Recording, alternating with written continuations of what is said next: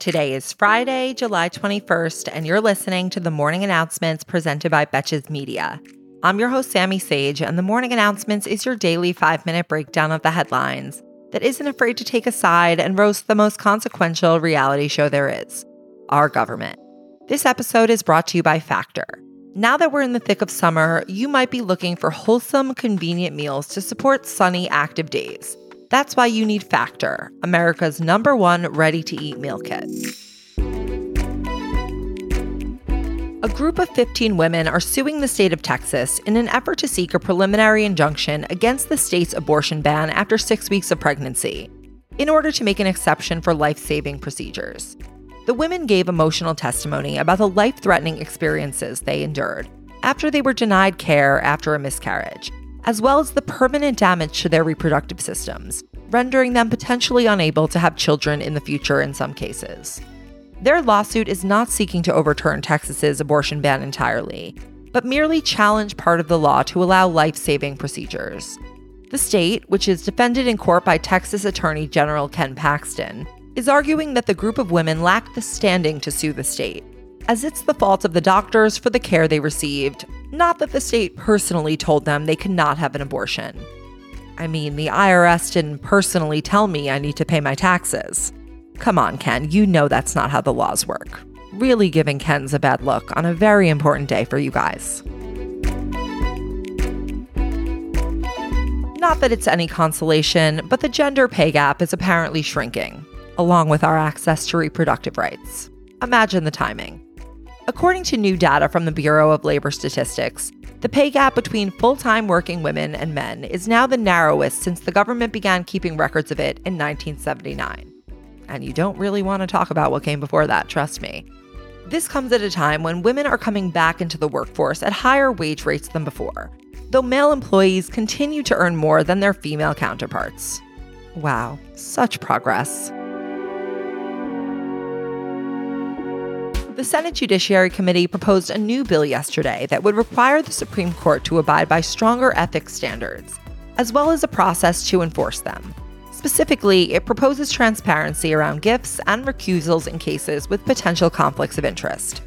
The legislation was voted out of the Democratic-controlled Judiciary Committee with unanimous objection by the committee's Republicans, who said that it could destroy the court. It will now be voted upon by the full Senate, though even if passed, it's unlikely to make it through the House into law. And the odds of getting any popular legislation through Congress continue to hover somewhere around winning the Powerball and finding a golden ticket. The Florida State Board of Education approved new academic standards for school curriculums from kindergarten through high school, despite strong objections to specific instructions on how to teach African American history and rules for discussing sexual orientation and gender identity in schools. For example, part of the middle school curriculum would require instructions to include, quote, how slaves developed skills, which in some instances could be applied to their personal benefit. Yeah, basically vocational schools, those plantations. That's why so many colleges have statues of slave owners, of course. Regarding the changes to rules for discussing sexual orientation and gender identity, instruction about both of those topics are prohibited from kindergarten through 8th grade, and in high school unless part of the lessons that are required by state academic standards, or they're part of a reproductive health course for which a student's parents can opt their child in or out. In addition to that, the rules bar teachers and school employees from telling students their preferred pronouns, or asking students about theirs, and teachers could face suspension or revocation of their teaching licenses if they violate these rules. Here's one of the weirder headlines I've heard in a while.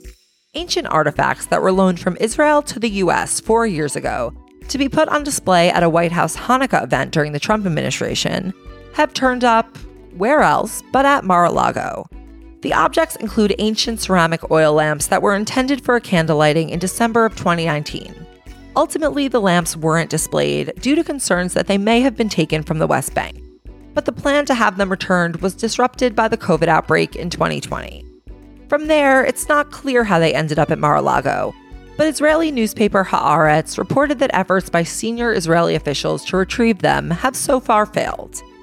I'm sure that's just a coincidence, and the priceless Maccabee artifacts were transported to South Florida on the wings of Elijah. For our last story, Wesleyan University announced earlier this week that they are ending the practice of legacy admissions in reaction to the Supreme Court's recent decision to gut affirmative action. Wesleyan now joins a small group of prestigious schools that have officially decided to end legacy admissions, including MIT, Johns Hopkins, and Amherst College. Your move, Harvard, with your big fat endowment. Thank you for listening to the morning announcements brought to you by Betches Media. And thanks again to our partner, Factor. Now that we're in the thick of summer, you might be looking for wholesome, convenient meals to support sunny, active days. That's why you need Factor, America's #1 ready-to-eat meal kit. I have been super into Factor lately. I love that I can literally just take a meal and I can put it in the microwave, and 2 minutes later, I will have a fully cooked, nutritious meal. And I've also been really into their smoothies lately as a replacement for Diet Coke when I want something a little bit sweet and interesting. Plus, with Factor, you can rest assured that you are making a sustainable choice. Factor offsets 100% of their delivery emissions, sources 100% renewable electricity for their production sites and offices, and features sustainably sourced seafood in their meals. This July, get Factor and enjoy eating well without the hassle. Simply choose your meals and enjoy fresh, flavor-packed meals delivered to your door with Factor. And obviously, we have a discount code for you. Head to factormeals.com/morning50 and use code morning50 to get 50% off. That's code morning50 at factormeals.com/morning50 to get 50% off. This is an amazing deal, and their meals are so delicious and easy to make. So go get yourself some free meals at factormeals.com/morning50 and use code morning50. Until next week, I'm Sammy Sage, and now you know what the fuck is going on.